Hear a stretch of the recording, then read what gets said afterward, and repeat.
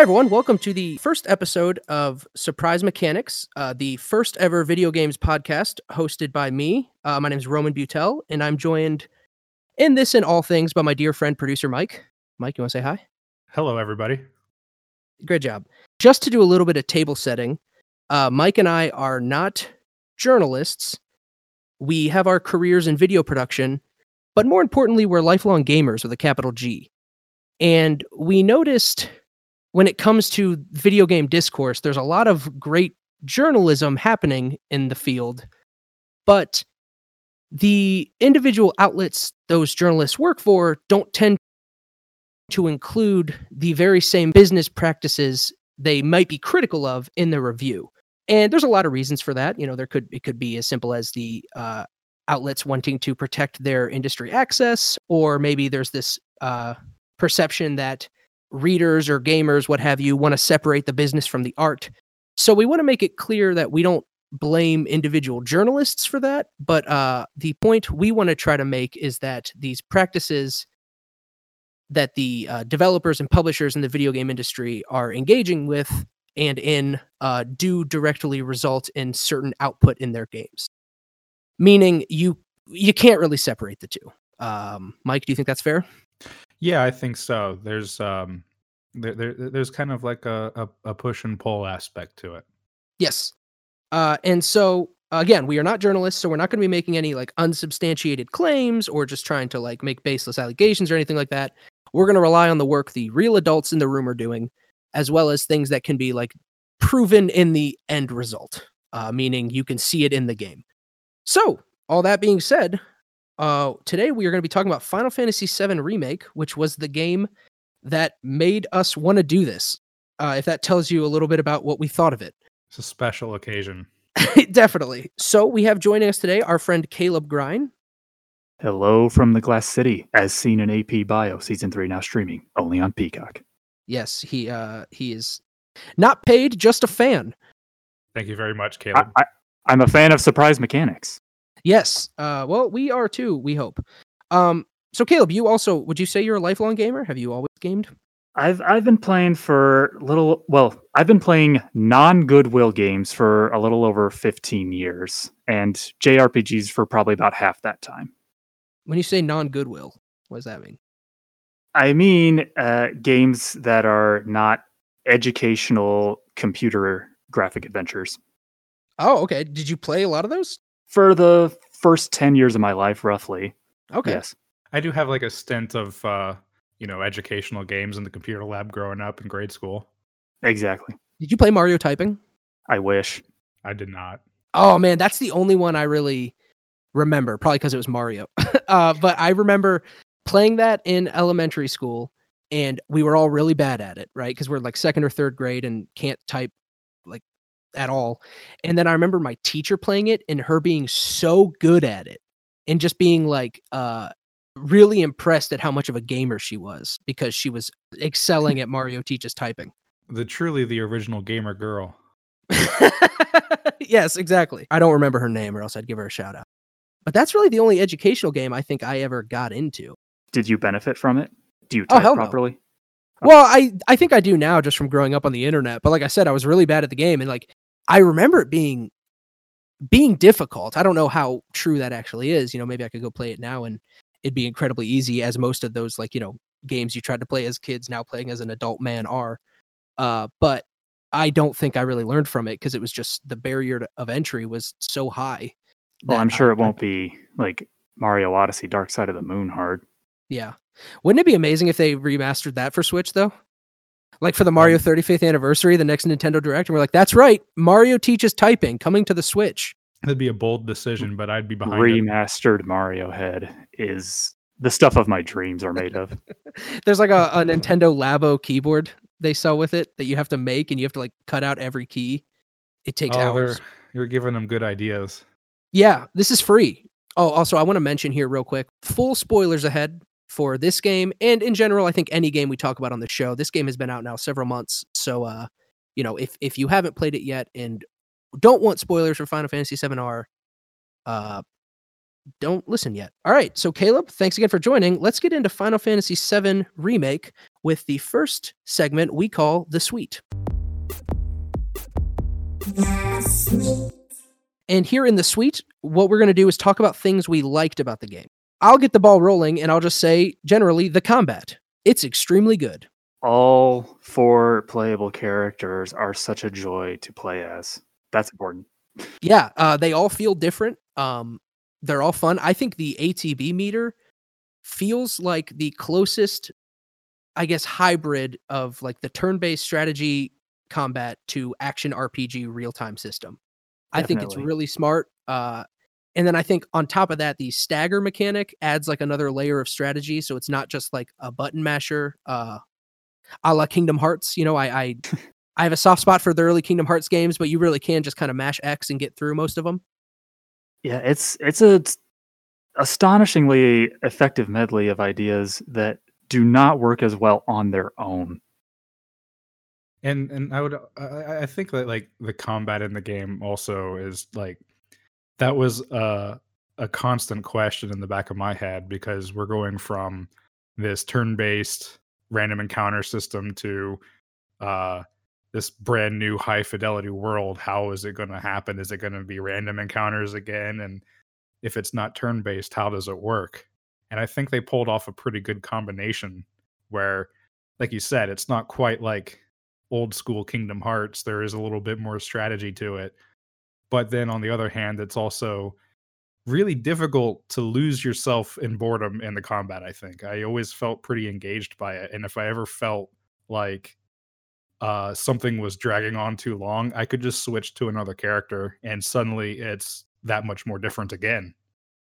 Right. And because of the way the ATB meter works, you really do have to switch characters, because the ATB meter will build over time, even if you're not controlling another character. But the quickest way to get it built up is to take control of that person yourself and attack or do whatever and build up the meter.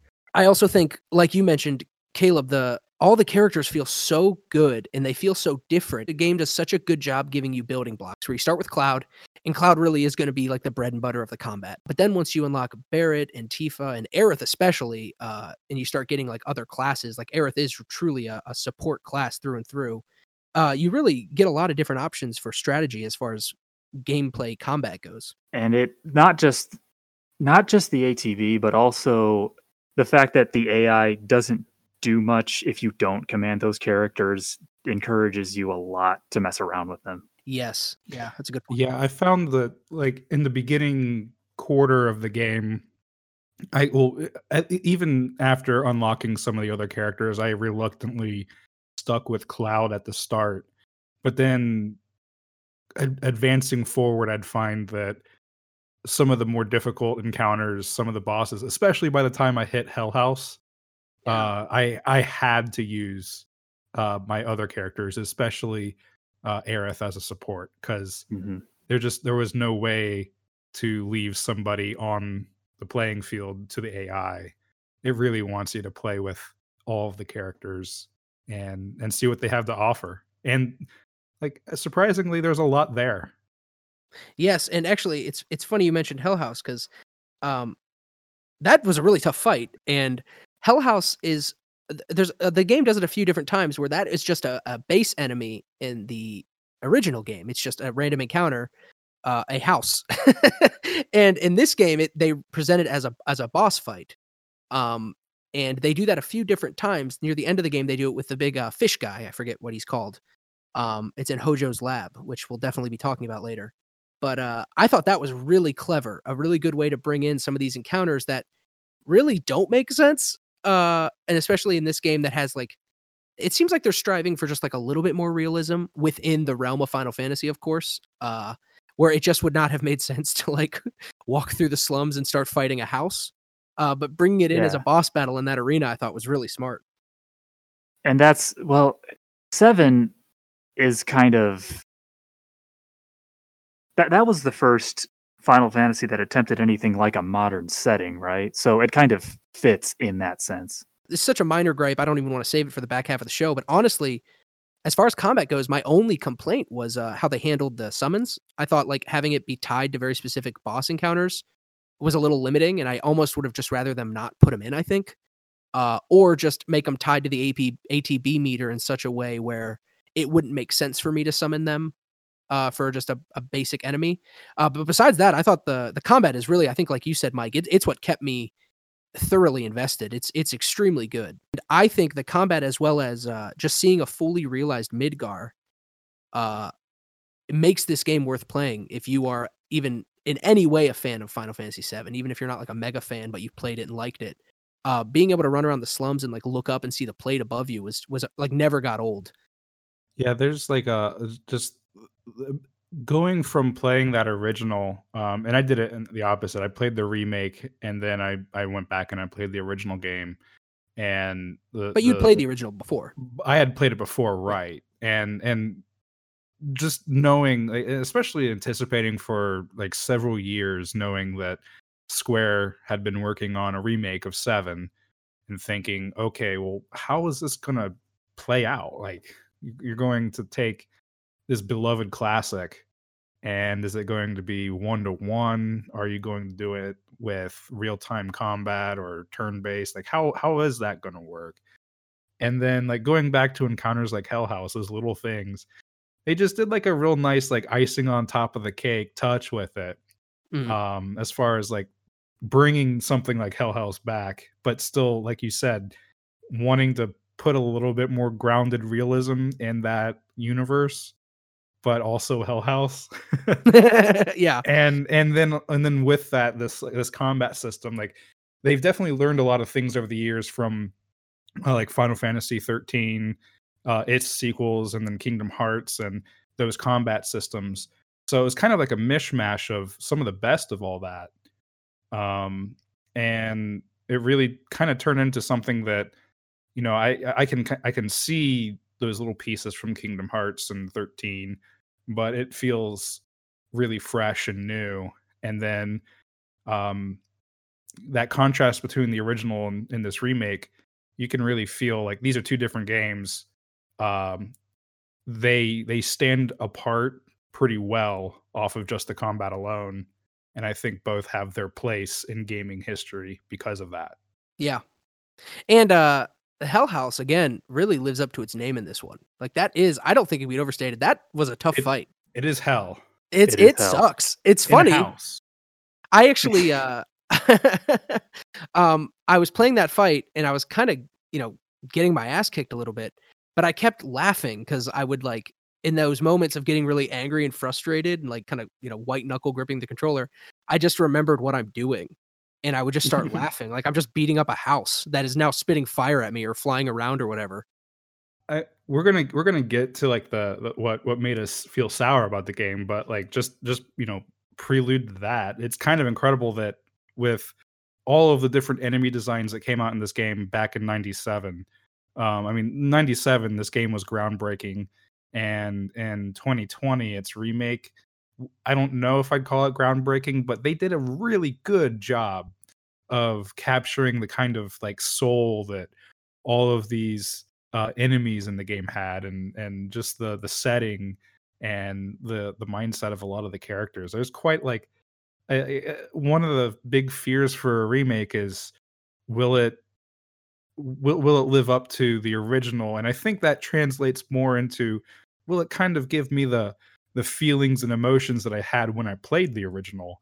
And they did a really good job with a lot of it in that regard, I think. So Caleb, you played the original, correct? Yes, although when I did, I didn't particularly appreciate what was so special about it because, well, as I said before, at the time I was not playing anything other than some like cheap jewel case games, and by the time I did get around to Final Fantasy VII, by the time I knew it existed, it had already aged a lot. Yeah, how old were you when you played it? Couldn't tell you. Or alternatively, how old was it? Yeah. How old was it? Yeah. Probably between 10 and 15 years old. Okay. That's an interesting place, because like 10, 15 years after a game, in many cases, it's kind of forgotten completely. Yeah. So I actually played Final Fantasy VII Original for the first time last year. When it came to Switch. So it's October 2020 right now when we record this. So I played it in spring of 2019. But my older brother played it growing up, and I remember watching him play it and having moments like, Aerith's very famous death scene and stuff stick with me. Like even just as like a sort of a backseat gamer watching it happen, because I had even then had never seen anything like it, and I wasn't even playing it. But playing it for myself, I was impressed with how well it held up. Like I definitely understood why it has sort of cemented its place in the canon, because it's always kind of tough to review old games with like your current like expectations, right? And like what you end know, up having a lot of things like autosave and yes, so many tips on the screen that going back to an old game is like uncovering some ancient piece of technology from a long bygone forgotten era. Right. And I would say I think the ports do a pretty good job of modernizing them, the ×3 speed thing. I was gonna say when you said you played it this last year in 2020, you had that advantage of of like cheats built into the game where I imagine Caleb when you played it probably 5 years prior. I think I played it for the first time around 2007. So even then, it had aged fairly, but you didn't have 3x speed and skipping random encounters that was like doing what the breadth of that game had to offer required a lot of time to invest. But when you're a teenager, that's pretty easy to offer up. I beat the game in a cool 20 hours. Which is crazy. Yeah. For any Final Fantasy. Yeah. Like you got some good use of that 3x speed for sure. Oh, absolutely. I turned it off in like cutscenes, but yeah, like running through the open world, I was like, let's just get this over with. Can you have it on in cutscenes? Well, not like the pre-rendered cutscenes, but when I say cutscene, I even mean just like when I was talking to someone. Sure. I would like kind of turn it off and actually take my time with the dialogue. If I had played it last year, I would have definitely thought it was a lot more interesting than at the particular time that I went to it. But I'm going to shill Super Eye Patch Wolf on YouTube. He has a video, I think it's called Final Fantasy VII, the game that changed a generation. That opened my eyes to what was special about it. So if you don't understand what's cool about Final Fantasy VII, go check that out. I suppose you could argue just as like there's the saying Seinfeld isn't funny because of all of the sitcom humor that has come and gone in the decades since Seinfeld, that Final Fantasy VII is no longer groundbreaking in like a similar idea.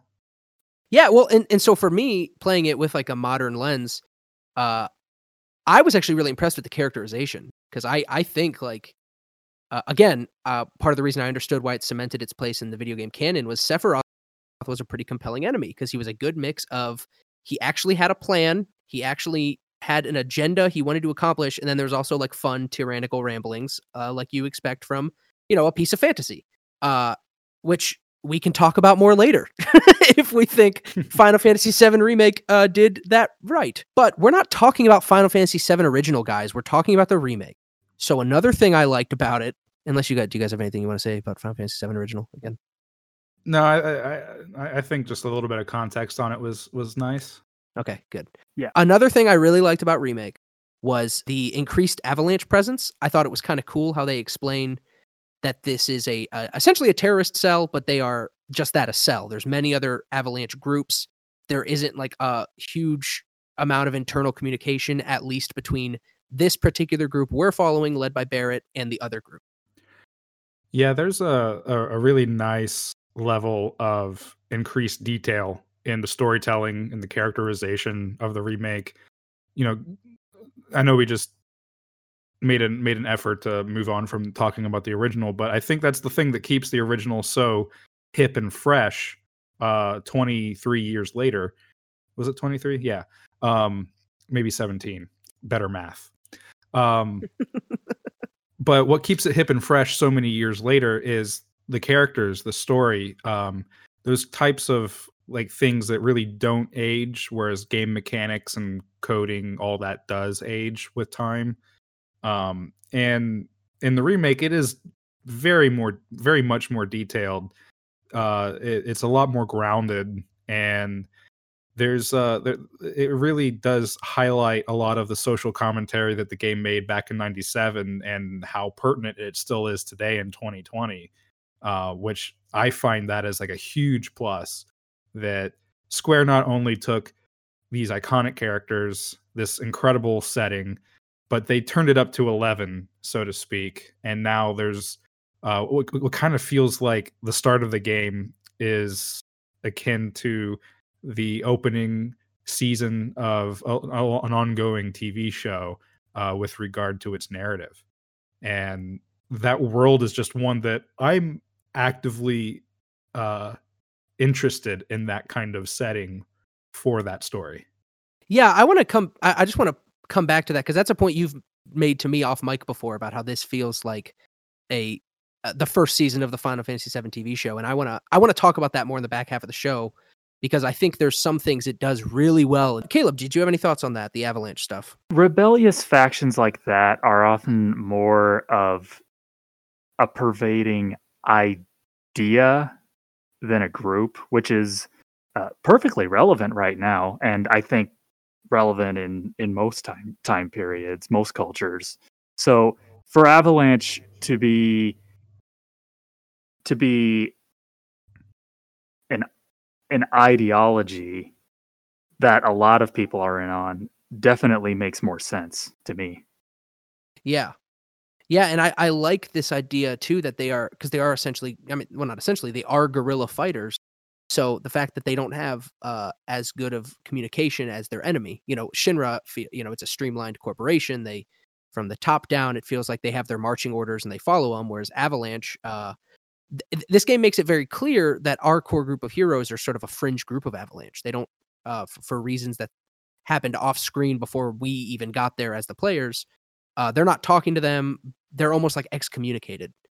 And I thought that was just really cool, as like you got kind of drip fed that information in the first. And they could even claim to not be Avalanche, but they'd still get labeled as Avalanche in that sense.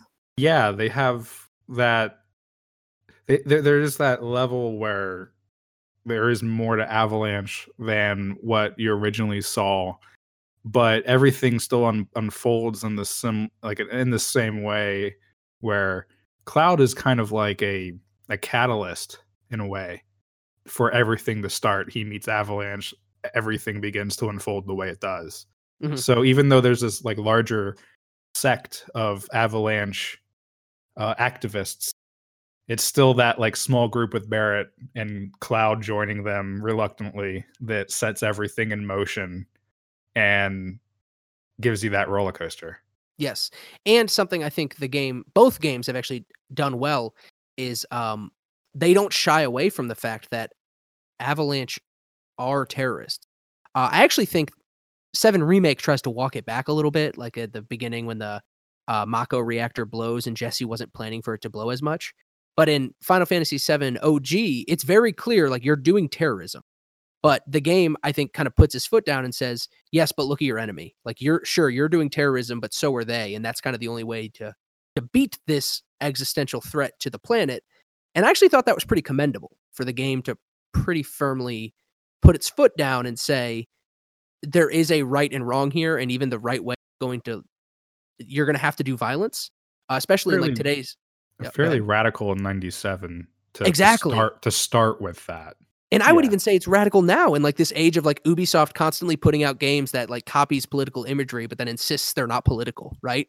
So, and I, like I said, I think Remake walks it back a little bit, but there is like a pretty powerful scene after the reactor blows where you are forced to walk through the rubble and see these citizens that are essentially just collateral damage, this neighborhood that got blown up, and you have to kind of hear them go like, well, that was my home. This sucks now. Yeah. And I thought that was kind of neat. Yeah. Like the additional details they added with that. I feel like no matter what most of my criticisms of the game are, the remake kind of has this magnifying glass on a lot of what made the original so good.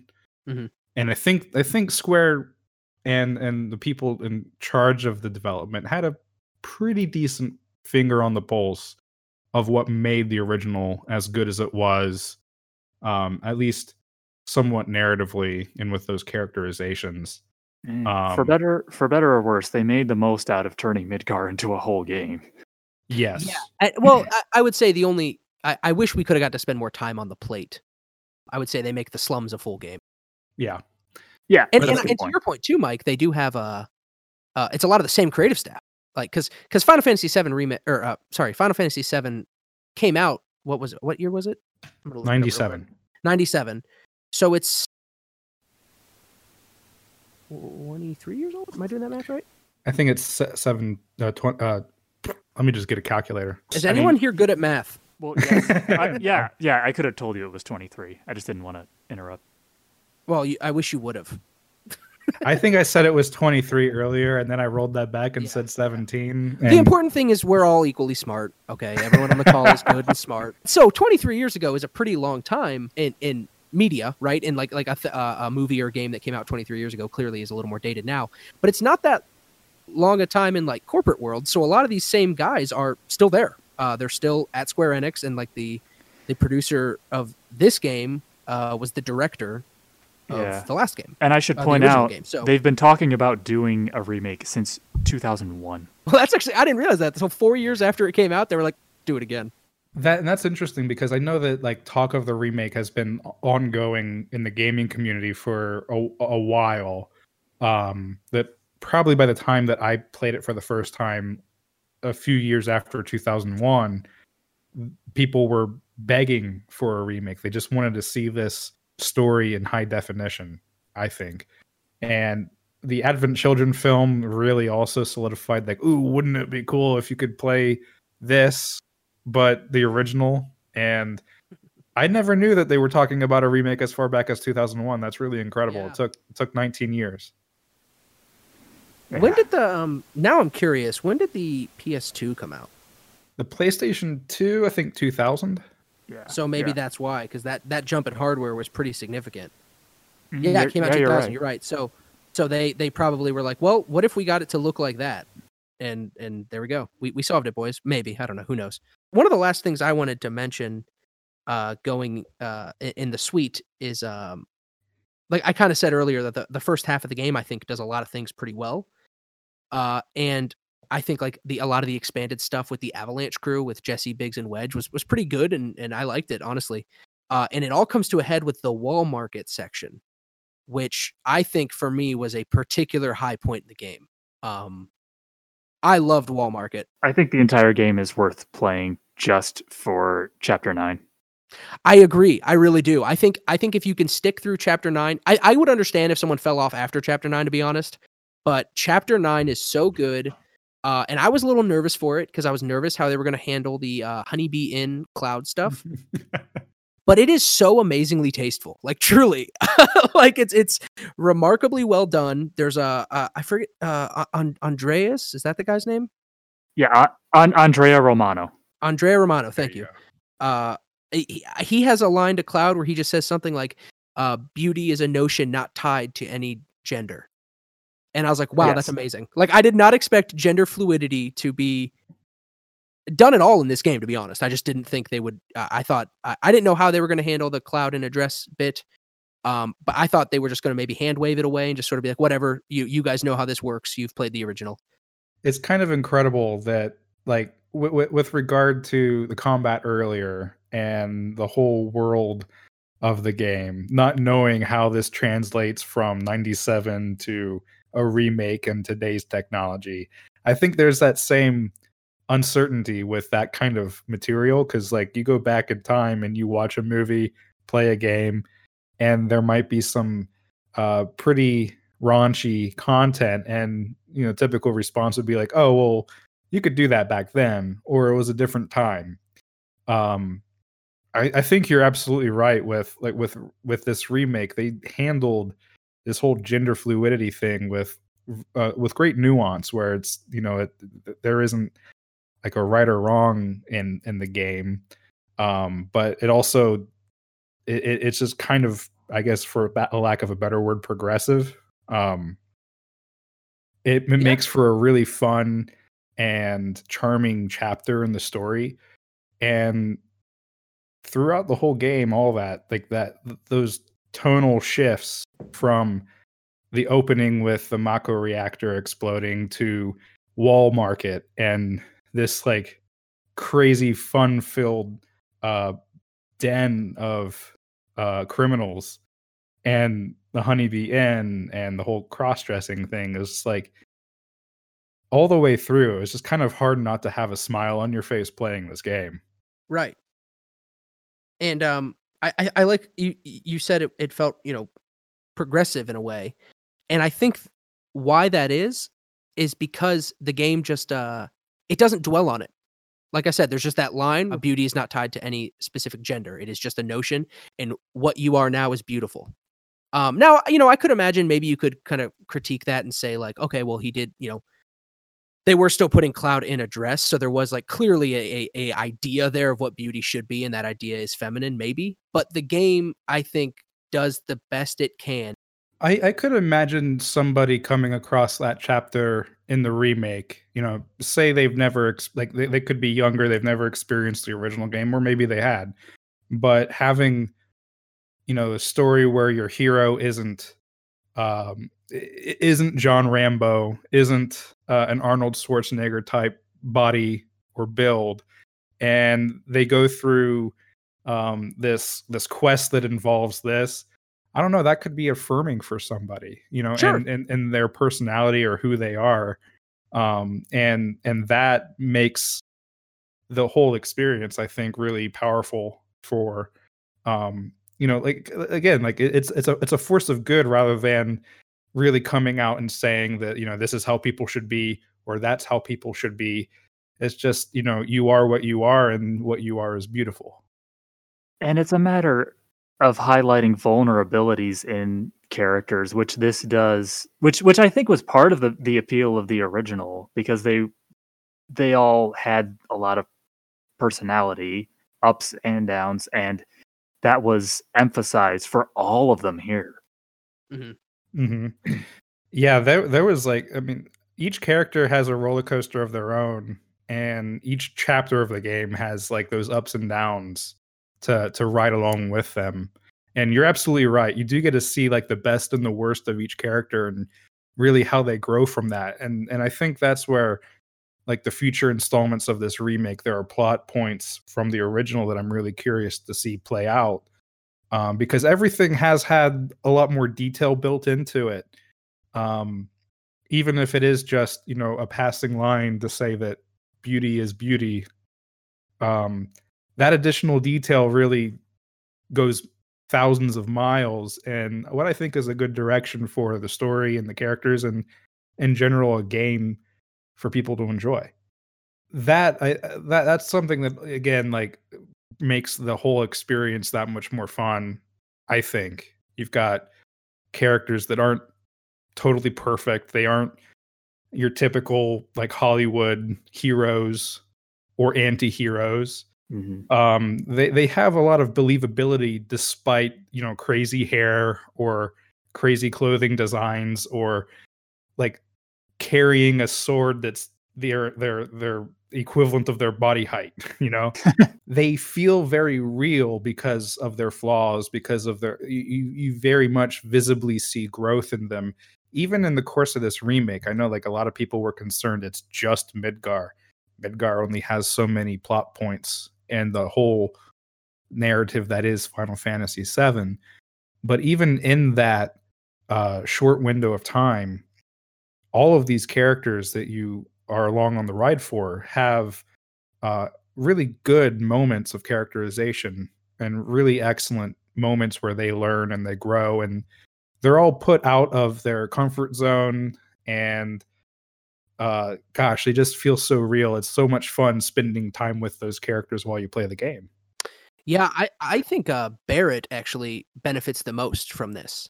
I think they do a pretty good job with giving Barrett a little more nuance to work with, while also having him show a lot of growth, and his transition from not liking Cloud to inevitably liking Cloud a lot, which we of course know has to happen even if you haven't played the original game. That's just it's following storytelling steps, right?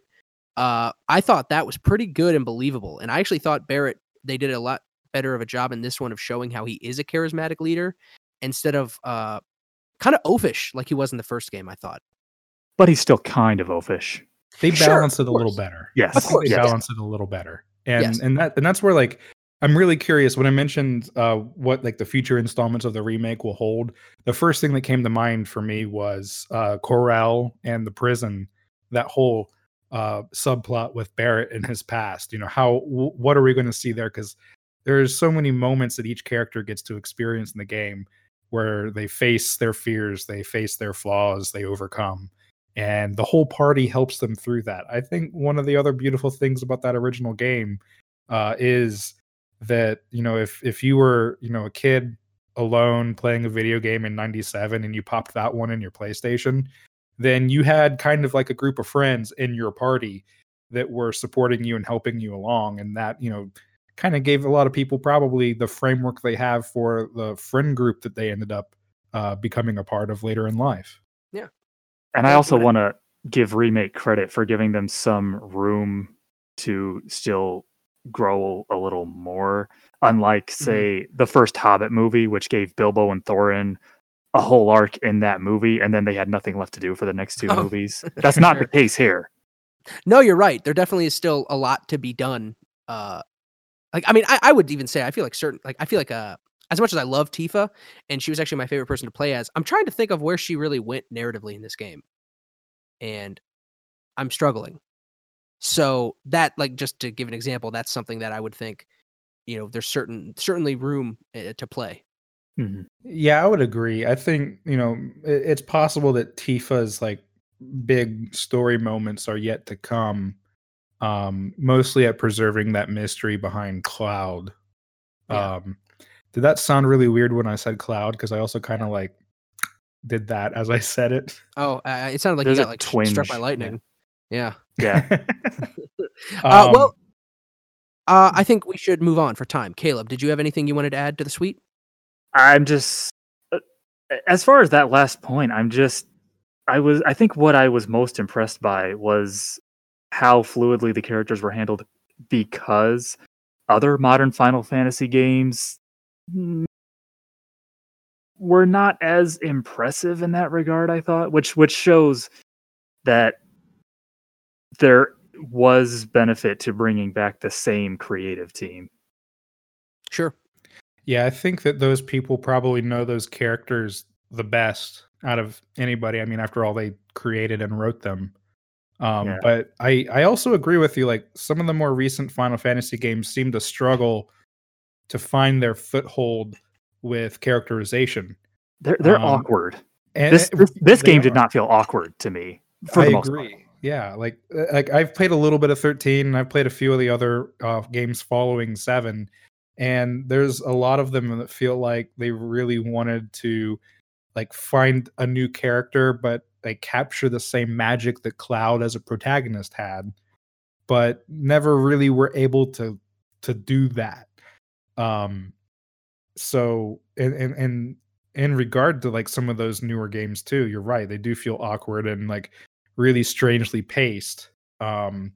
So it is nice to see that going back to Final Fantasy VII, maybe it's a case of like, I don't know, flash in the pan. These characters were like magic at the time, and somehow we still preserve that magic in 2020. But maybe it's just more that between now and then, different people coming in and out of the company, I don't know, maybe it was just difficult to live up to the expectations that 7 had coming along with it over all these years. Sure. It definitely has something to do with that, yeah. Okay, well, let's move on to the second segment, the sour. So here, what we do is we are going to talk about the stuff that we maybe didn't like as much in the game. So I will go first, and I'll just throw a low ball. I thought maybe the party was broken up a little bit too much. Really, it's not until the last 2 chapters of the game you are all together as a unit, and even then, you still can't really customize your party that much. There isn't much of a system to because so in case anyone's not familiar, in this game, your party is 3 people, but there are 4 total playable characters, like we've said.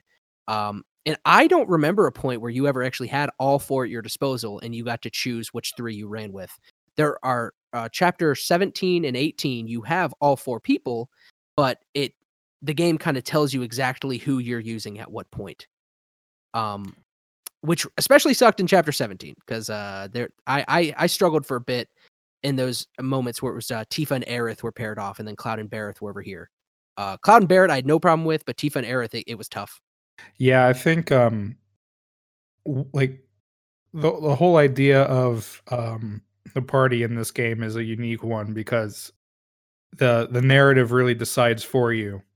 And that's kind of how the original game was too at this point in the story. So like transitioning from 97 to 2020, it doesn't feel as weird, but because Midgar is now a 20 to 40 hour game in of itself, it seems like there should be more opportunity to play some of these other characters or just have a little bit more agency in creating your party and approaching, all those challenges that the game has for you in your own way. That doesn't give you too many options. Yeah.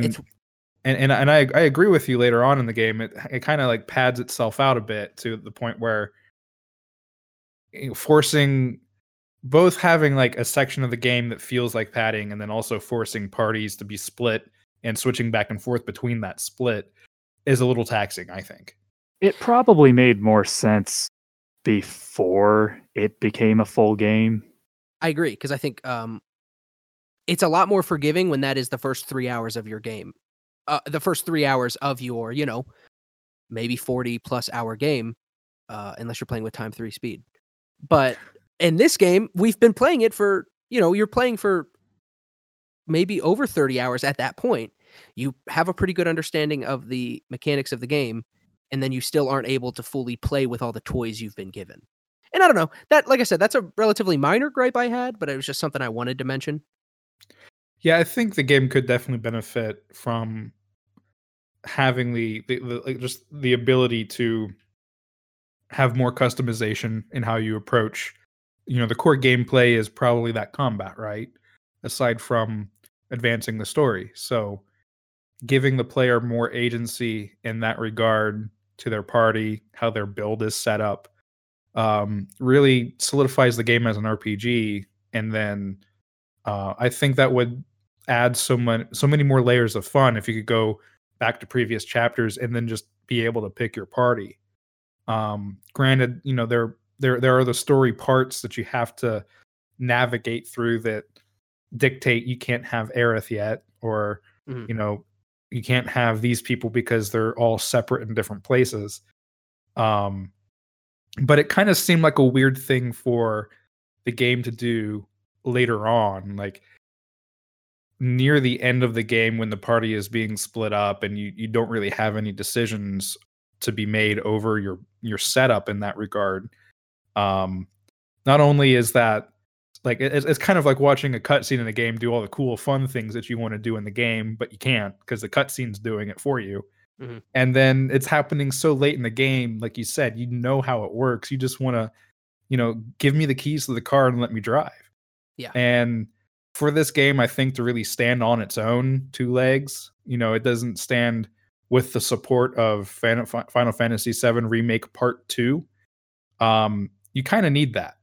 You kind of need that moment where now it is my playground and now I get to decide how all of this is going to work and come together, and make your experimentation happen. I think Final Fantasy XII did a good job of that with the Gambit system. It was kind of like a unique way that you could control everybody in your party and set up the game however you wanted to do it based on kind of like programming a computer in a way. And there's a lot of freedom in that. The biggest thing that kind of sucks is you really won't know what like the full experience of this remake will be until part 2, because then you'll have a lot more agency over your party. Like we said at the top of the show, this was the game that made Mike and myself want to do this because we both agree that it just really kind of sucks they broke this thing into episodic installments. And I understand the general consensus to not dwell on that too much because it is what it is, right? But I think it's fair to still critique the game for it because specifically as it relates to gameplay and story, I think the episodic release structure really was a detriment to the pacing of the narrative. There were two specific moments I can distinctly remember where the game really drags. And for both of them, they are saved because the game just pulls a plot point almost exactly from Final Fantasy VII Original. And you're like, oh yeah, that's right. The story can be really good. And the two areas those were for me were the train yard sequence where you are with it's Cloud, Aerith, and Tifa, and you're fighting all those ghosts, not the plot ghosts, which we'll get into later because I know Mike has some thoughts. But just the the booze, if you will.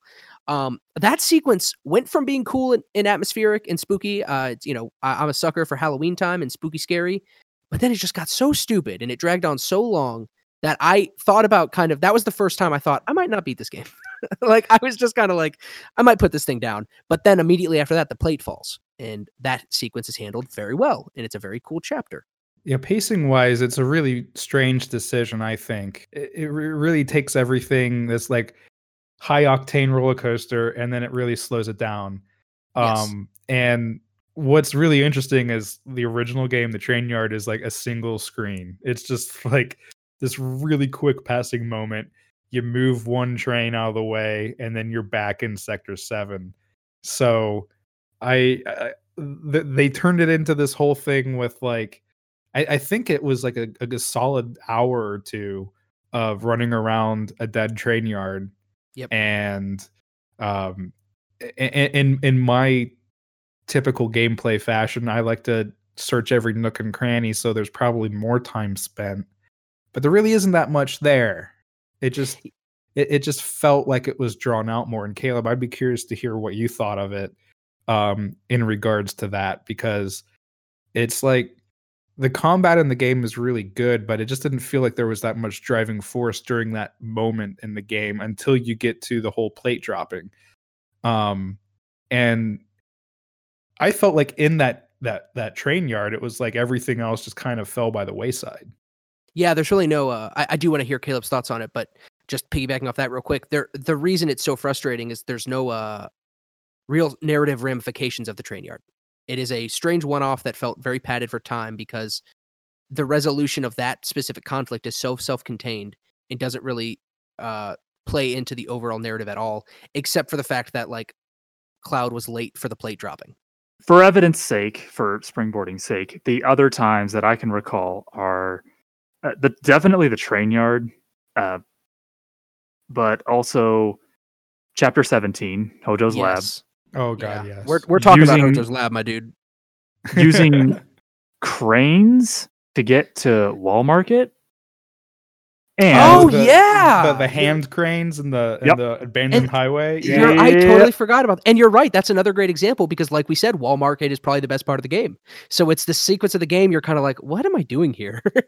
Follow up. Right. It's just like the train yard before the plate falling, that shift. But and anytime you're in the sewers. Oh yeah. Oh, you mean like a solid half the game? Yeah. Yeah, they did water pressure. They extended the sewers quite a bit too, and that's the thing. Like, I think that you present so many more examples of the padded nature of some sections of the game, and I think I've like my brain has forgotten those very deliberately because they're just not that exciting or exhilarating. Whereas they are often bookended by some pretty important moments in the plot. So that are just pulled from Final Fantasy VII. Yeah. Yeah. And Roman just said that he forgot about the cranes right before Wall Market. And you know why? Because they were followed by Wall Market. Yeah. And so yeah. I came away from the game loving it a lot more in the moment than I do overall now, because now I actually remember the parts I didn't like as much, and those were the parts I did not enjoy as much as the rest of it. And it's also not as bothersome the first time, I don't think, since there's still a lot of intrigue in exploring and seeing what you're doing. And especially if you don't have if you're not comparing it to the original game, you might not know any different. It only seems slow when you think about it.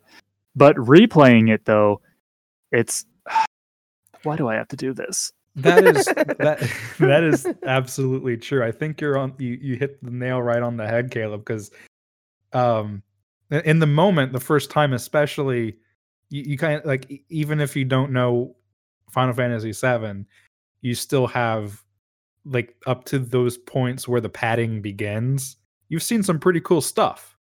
So now that you're in that moment where the devs probably thought, well, in order to make this a legitimate offering in 2020, we have to have so many playtime hours available, and we have to have enough content for the player to enjoy. Translation, to make it a $60 game. Yeah, but here's an idea for that. I just like, I'm kind of thinking outside the box here. Remake more than the first 3 hours of Final Fantasy. You have a big game here. Just do more of the game. Because the Yoshinari Kitase, he's the producer of this game, and he was the director of Final Fantasy VII Original.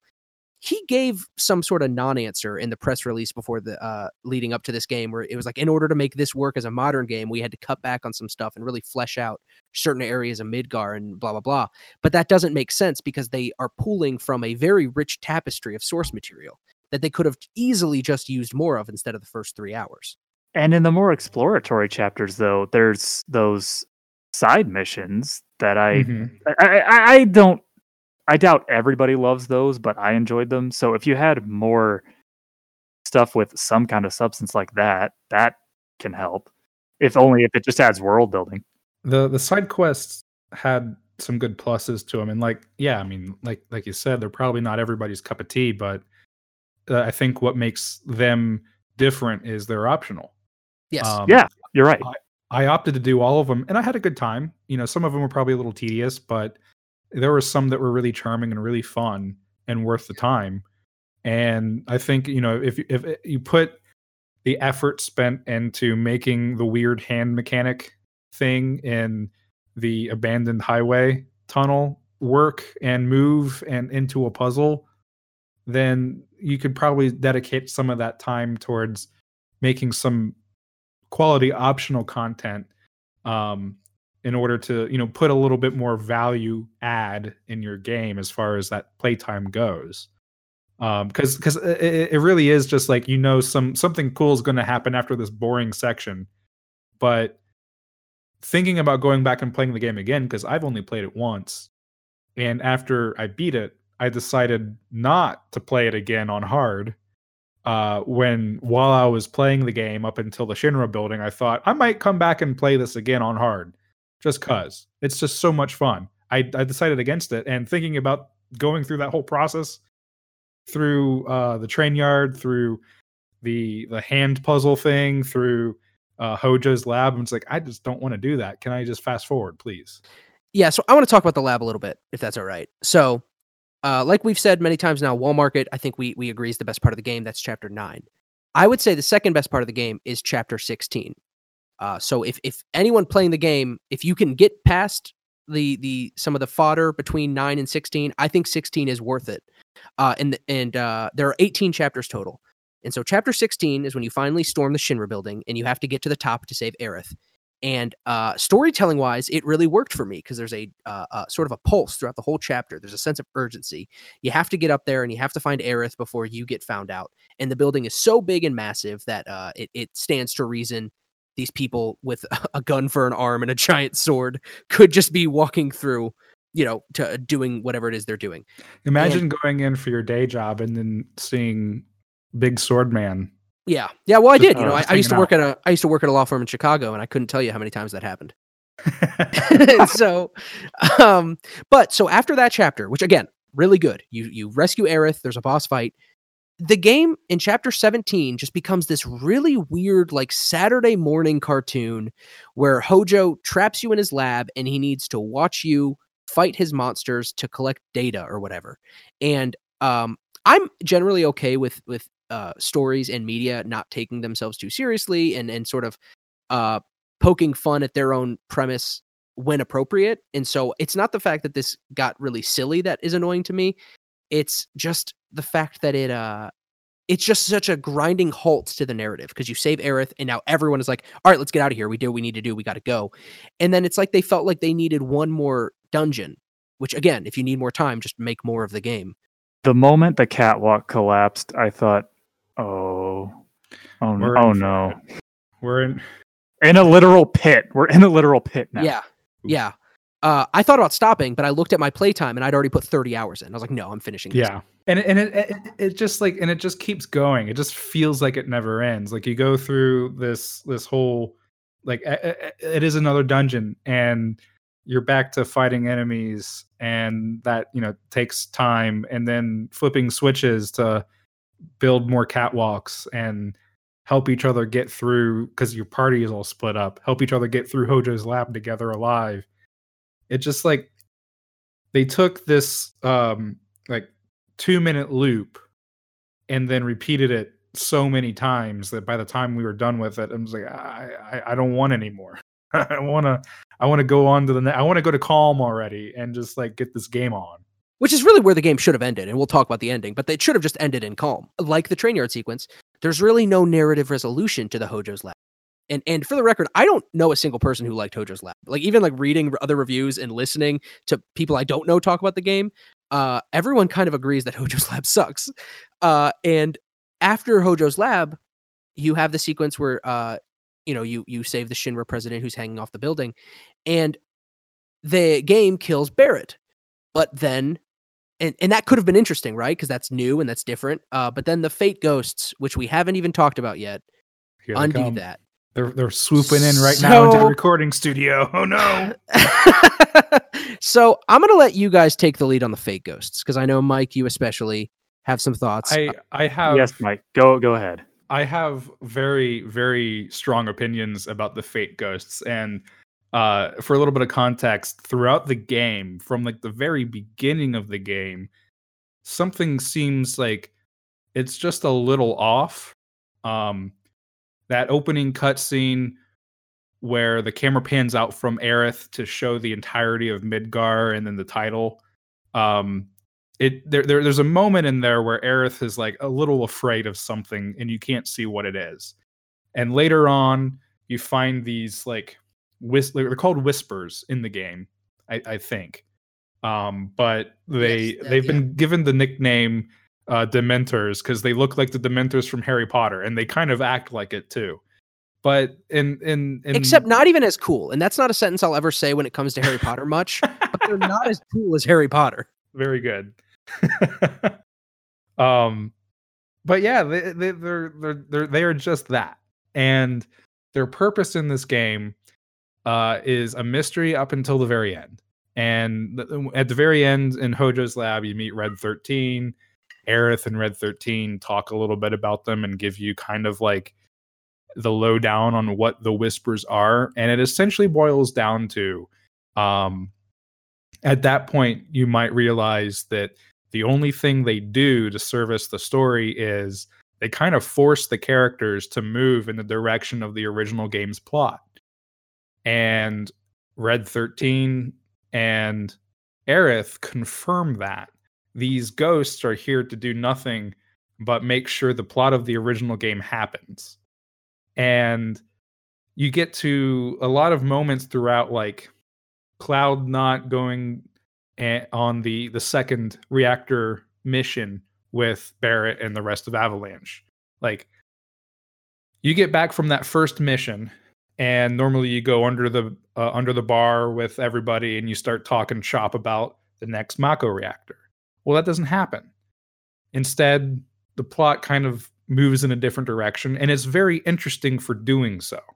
My thought on a remake isn't necessarily you have to copy everything one to one. It can move and be fluid in its own way, and hopefully it stands on its own legs, not on the legs of its predecessor.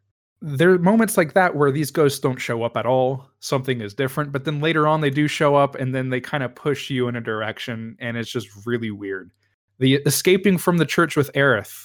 You know, the ghosts force you in a certain path. There's like a piece of materia in a closet that you cannot get until you come back later because the ghosts don't want you to pick up the materia then. It's like, well, why bother? But then, like you said, Barrett dies. One of the, like, I think Square really nailed the remake up until you reach the top floor of the Shinra building. Because they've built up, like in the original game, they built up this great mystery surrounding Sephiroth, and then all of a sudden he has killed the president. I don't think it's a big deal that the president didn't get killed in the same way as the original game. But at that moment, you know, Sephiroth is real and alive, and we have to find this dude. And that built a lot of tension for the game to come. In the remake, Sephiroth just straight up stabs Barrett. And the plot ghosts are like, nah, and bring him back to life. And it's a little insulting, I think, because the idea that the game has to follow the narrative of the original game, I don't agree with that. I also don't agree that the creators of the game have to call out anybody that is complaining that the game doesn't follow the original plot. And that's exactly what these whisper ghosts are, is some kind of manifestation in the game itself for the creators to, you know, wag their finger at longtime fans when they kind of get a hissy about, oh, you're changing things up on my favorite game.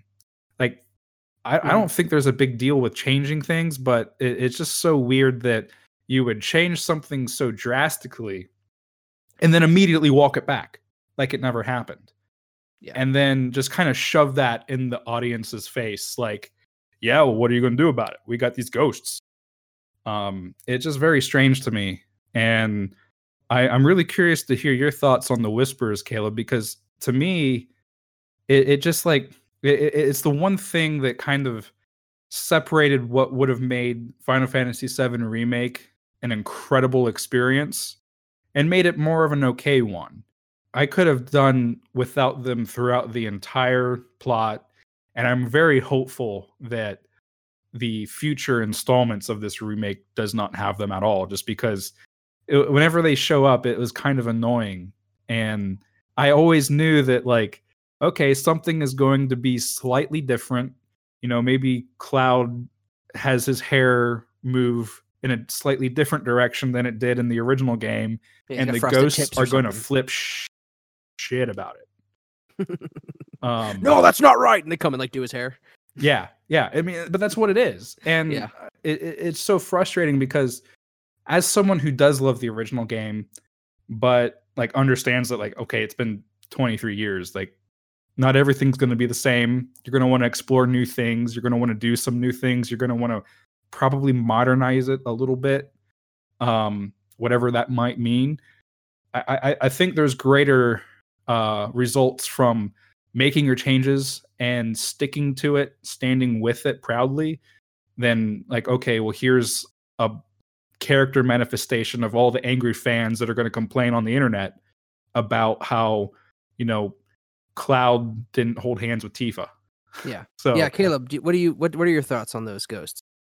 First, I'll say personally, I didn't particularly care either way, which is probably due largely to not being that passionate about the original. So I didn't feel personally attacked. And I don't know how much that has to do with whether I mind it or not.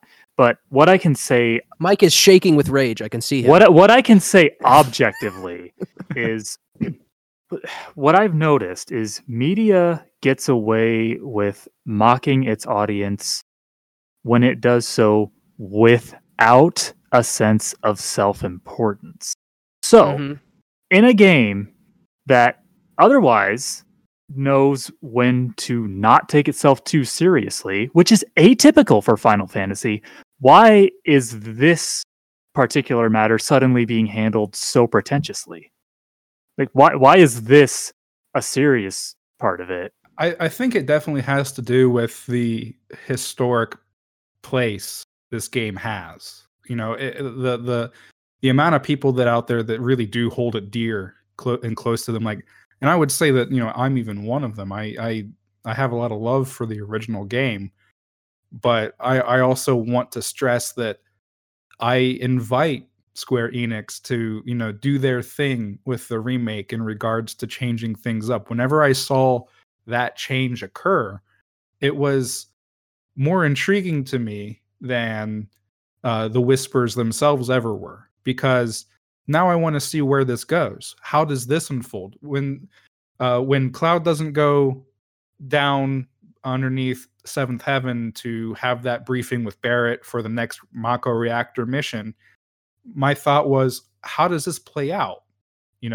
What does this mean for Cloud and our gang of friends, and for the rest of the Final Fantasy VII story? How does Barrett and Cloud become close if they don't have this moment, right? Yeah.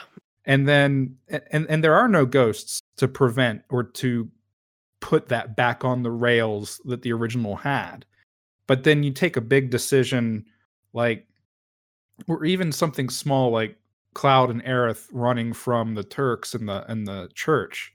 Like, I don't need the ghosts to tell me what to do in that regard. I know, like, I got to run, and it lays out a pretty clear path on where to go. But then Barrett dying, you've made a bold choice. Okay, so what happens? Commit to it.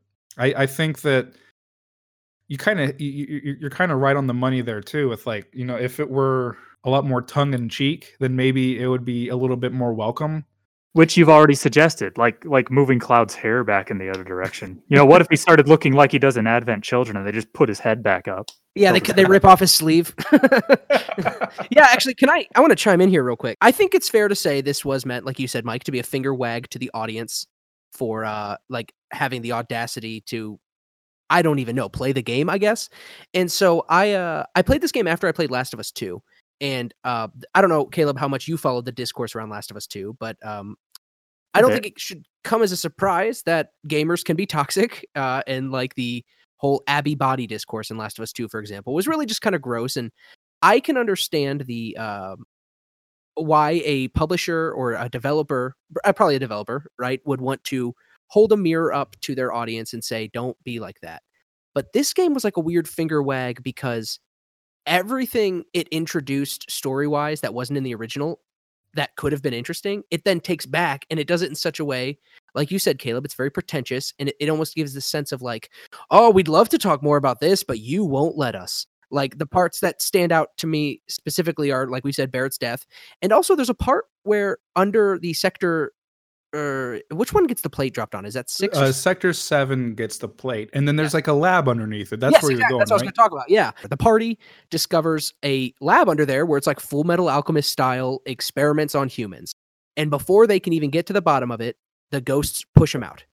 And they never go back to that. I think you could, if you want to make your own little headcanon, maybe that's why Shinra was more inclined to drop the plate on that sector, because now that lab will never be found.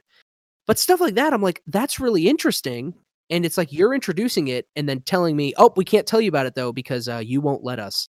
And there is a way, I'm a sucker for like alternate timelines or a multiverse or whatever, which we'll get to this, but it seems like that's kind of what they're setting up with this game.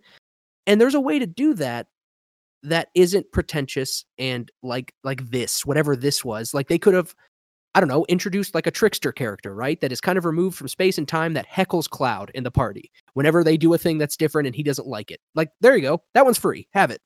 I mean, there's even like speculation that is what Sephiroth is doing this time around with all the flashbacks and I guess Flash's sides. I don't really know if they're all flashbacks, but just all those like cutaways to Sephiroth being that menacing villain.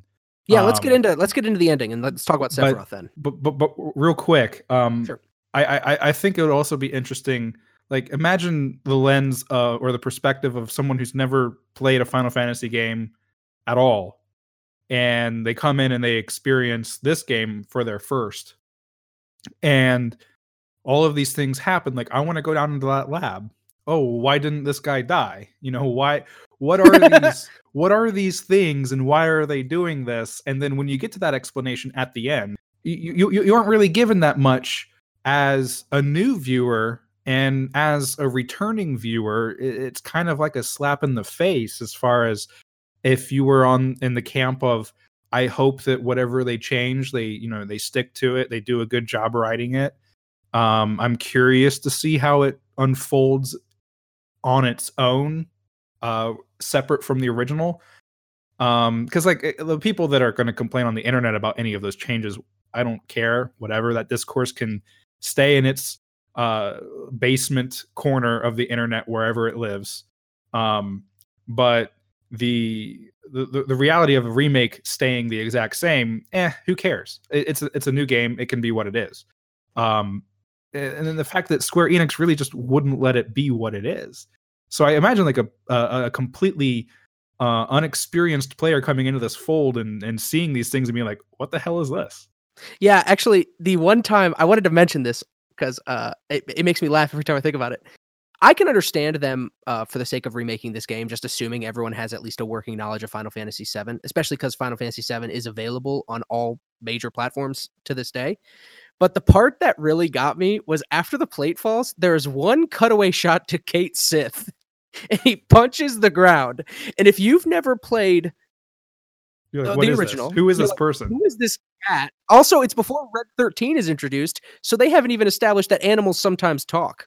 So you just see this- Instinctively, I think of Cait Sith as a big white blob because Yes. that's my vague memory of him as a character. So I genuinely had to think for a moment, who or what was that? Yeah, and he's like just this weird anime cat with like boxing gloves. He looks like a Sonic character now in HD, and he just punches the ground, and then he doesn't say anything. They never talk about him, and then the game is just like I was like, you can't expect me to keep playing the game. Okay, you need to explain yourself here. There's a certain level where I think like they did an excellent job with further developing these characters, further developing this setting, creating a fun and engaging gameplay system. But then they still forgot to do their homework in regard to, okay, it's like putting your inside jokes in a film that you wrote. Not everybody's going to get it. So those moments are like really weird, and that's another great example for like, okay, what are the people who've never experienced this before in their lives going to think? Do you think the reaction would have been different had it been truthfully advertised as the next compilation game rather than a colloquial remake? I mean, it could be, and the compilation of Final Fantasy VII kind of has this weird like. It's just every time that they've wanted to, either make a game in that setting again, or, dare I say, do another cash grab in that setting. Well, I think the remake is actually pretty literal. Now that we've beaten the game and we know exactly what it is they're doing, they're literally remaking Final Fantasy VII, which I'm fine with. But let's get into the ending because we're starting to run a little long. Okay. Essentially, the ending is basically this game. They put Sephiroth in it kind of bullishly because it's Final Fantasy VII and you need to have Sephiroth. And essentially, the entire final chapter of the game is a boss rush mode where these Dementors become giant now, and they're literally gods of fate. And Sephiroth is telling you all this, and you have to fight them off. And there's like an implication that they are manifestations of Cloud and Co. from other timelines or whatever. Because if you scan them with your stagger materia, it says like, this guy fights with a sword to protect his timeline. And it just totally shatters the stakes for any potential like the next part. Like how am I expected to only care about Sephiroth and the destruction of the planet, which is a thing to care about for sure, when you have introduced this even bigger existential threat of like, oh, I don't actually have free will. Cool. Are they coming back though? Because I don't know. I mean, what he suggested was that now that the Arbiters are gone, they can do whatever they want. That's the thing that has been confusing to me, like throughout the entirety of the post Final Fantasy VII remake period. This new world. Because like I don't know if the Whispers will show up again or if the Arbiters of Fate will show up again. I don't know if it even mattered. Yeah, and yeah, it's a good point. Like either way, it feels like it's a 40-hour excuse for them to say we're going to change Final Fantasy VII when, like you said, Mike, they could have just done that from the jump. They could have had like the entire first level be, near beat for beat Final Fantasy VII, and then throw a curveball, and then okay, the game's different now. Well, yeah, and I think that every time that they did that, you know, it was fairly successful. I mean, like, um, and that's also where the whole Whisper Arbiter of Fate thing really breaks down in its logic, because like they don't show up through so many things that are now different, and now for some of those things they are there. So it's a very, you know, the Arbiters of Fate are rather arbitrary. Yes, you're right. And so I think my stance is really they should just own up to what they want to do with the story, because I mean in the end it is theirs. They were the people that created the game in '97, so you know, as the creators, they have all the agency to go back and do whatever they want for the remake. It is still theirs in that respect. It is all also still ours in the sense that I can go back and play the original Final Fantasy VII at my leisure, anytime, whenever, and nothing about it is tarnished. Yeah. But like we still have access to all that. We can still enjoy it the way it was, you know, back then, now, whenever. So like going into part 2 of the remake, not knowing really what to expect, not even having like a solid cliffhanger. I think, you know, having that chase after Sephiroth and the existential threat of the planet dying because of him and Shinra, it was a great stopping point. Like we said, like get to the town of Calm and have this kind of quick flashback on where Cloud came from, even if it's a little different from the original game. But having that to set up this part 2 and give us a very clear goal and direction for the beginning of part 2 would be, I think, so much more powerful, and have new players and old players alike that much more jazzed to pick up part 2 the day it comes out, as opposed to waiting for reviews to hear if it's good or not, to hear if it does anything weird or strange or not that might be uncouth, and jump straight into it. Once again, you got to have something at the end there to make it feel like a complete $60 game rather than an episode like it was originally conceived. I agree with that, but it is a little challenging to do so, I think, in this. Well, it just doesn't explain why they did it this way. Yeah. Like, it's such a bizarre choice. There's actually a part in the middle of that boss rush where, like, Sephiroth says, like, hey, Cloud, come with me. Like, let's defy fate together. And if I had any agency, I would have been like, yeah, sure, whatever. Like, at this point, I was so, like, just, like, I don't know if disillusioned is the word or what, but I was like, yeah, let's go kill God or whatever, Sephiroth, fine. Why am I supposed to care about any of this? Disillusion would probably be a good way to put it. And I agree, like, it would feel like it would fall a little flat if you get to the end of the highway and there's nothing there. You know, just, again, that's how the original game was. There was really nothing there. There was a really nice moment in the plot for all these characters to discuss with each other and figure out what we're going to do next. Kind of, you know, organize all of our goals and how to get there and set a path. So I think that the game did an okay job of having an end boss, like a nice, you know, big fight to tie everything up, even though it was pretty much kind of ripped out of Kingdom Hearts. They could have probably done it a little bit differently. I imagine, like, maybe if they were just like, Cloud is having the hallucination and thinks he's fighting Sephiroth at the end of the highway, but then, like, oh, maybe he just like bonked his head or something, you know, and then they make their path forward for the next episode. Yep. It is kind of challenging to take an episodic presentation and shoehorn that like final encounter in places where it wasn't originally. Because I imagine like the highway chase could, but maybe wouldn't do a good job of being that grand finale. I just feel like they missed the mark with what they did end up doing. And at the end of that, it left an even more unclear picture of where our ragtag team of anti-heroes is going and what they're doing next.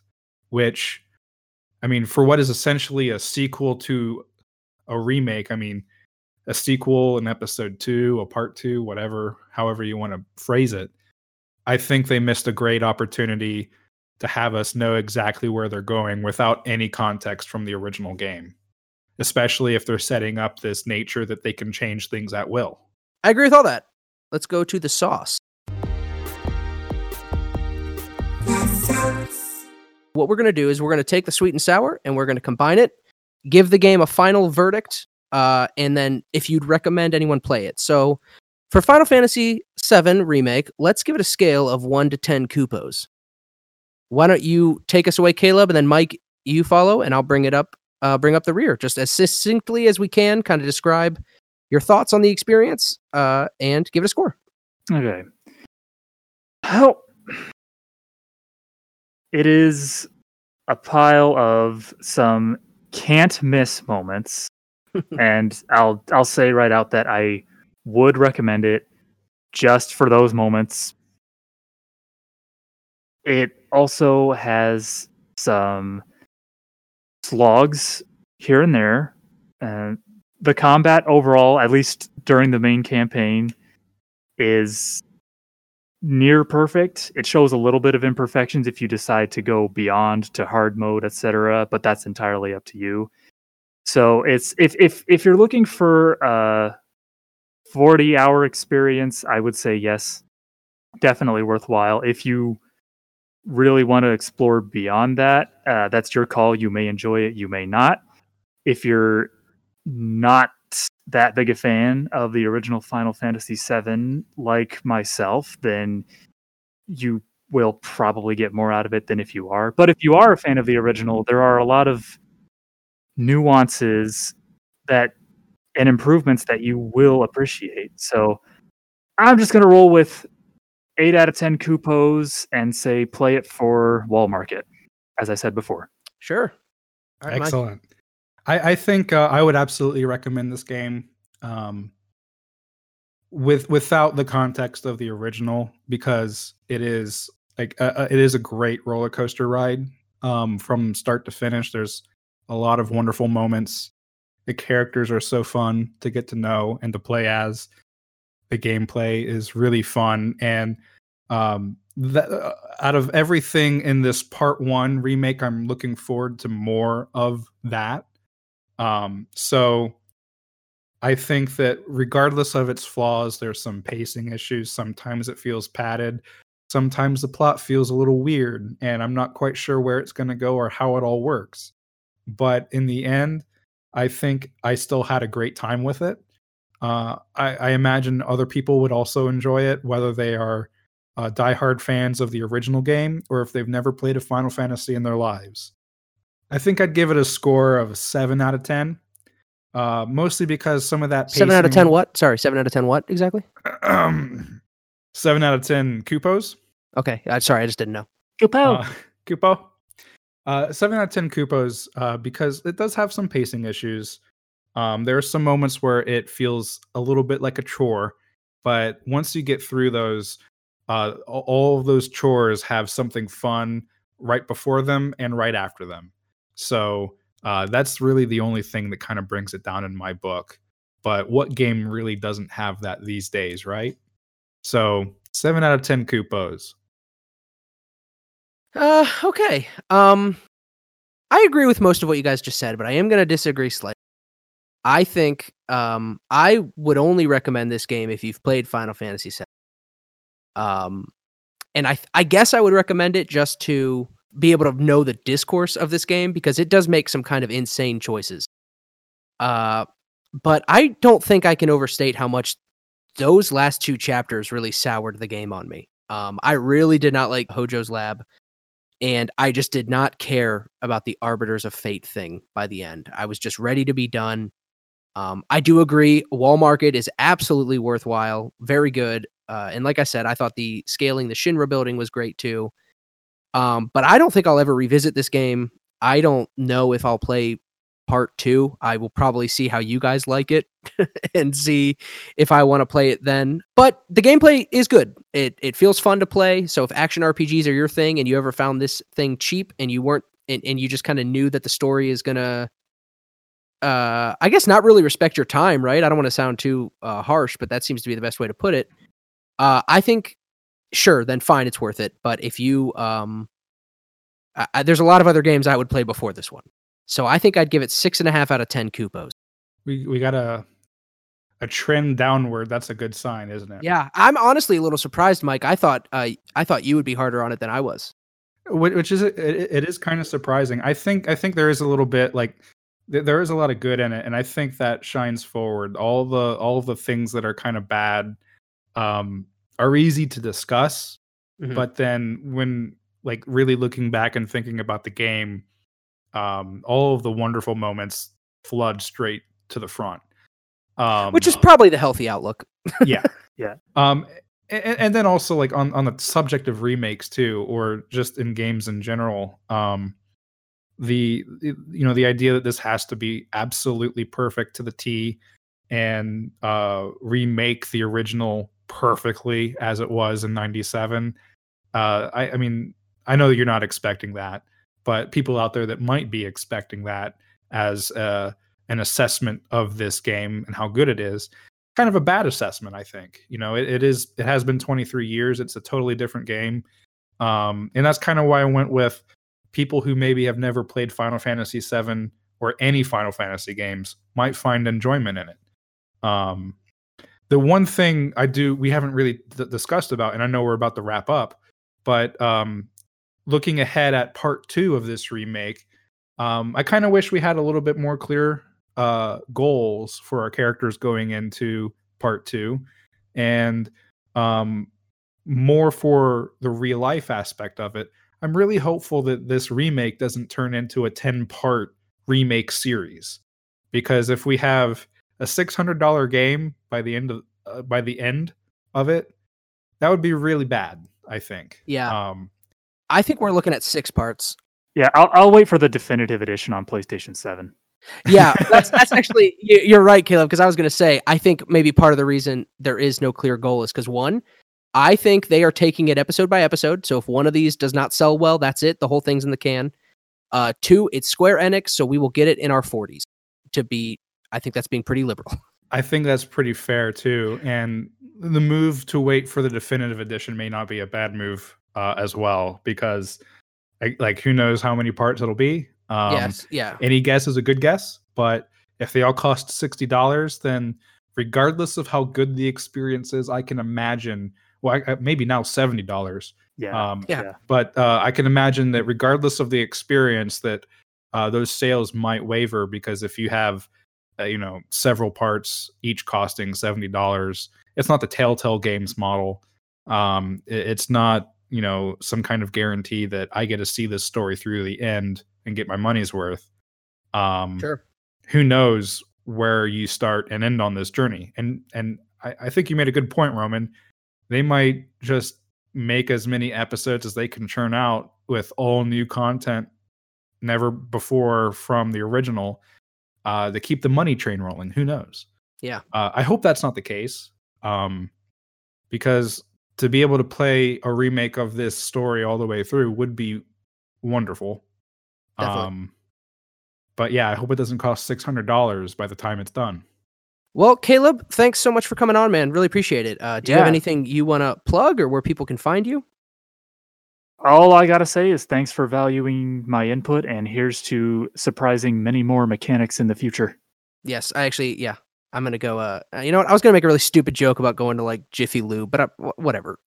I already shilled Super Eye Patch Wolf, so yeah. That's my plug for today. Okay, cool. Well, thanks a lot, man. And you know what? If there's anyone that could convince me to play part 2, it's probably you guys. So if assuming the heat death of the universe hasn't happened by the time the second part of this thing comes out, maybe we can do this again. Be happy to. I can't wait to review Final Fantasy VII Remake Part 2, Remake Part 3, Remake Part 4, 5, 6, 7, and 8. Rebirth Final Fantasy VII Reunion, Final Fantasy VII Rejoin, Final Fantasy VII, 8, 9, and 10 Remake Part 4 and 5, Compilation 8. Over 2. It seems weird that Valve has a hard time counting the 3, but Square Enix, they're just so jacked up on counting the high numbers. All right, guys. Well, thanks for joining, and thank you for listening. We'll see you on the next one.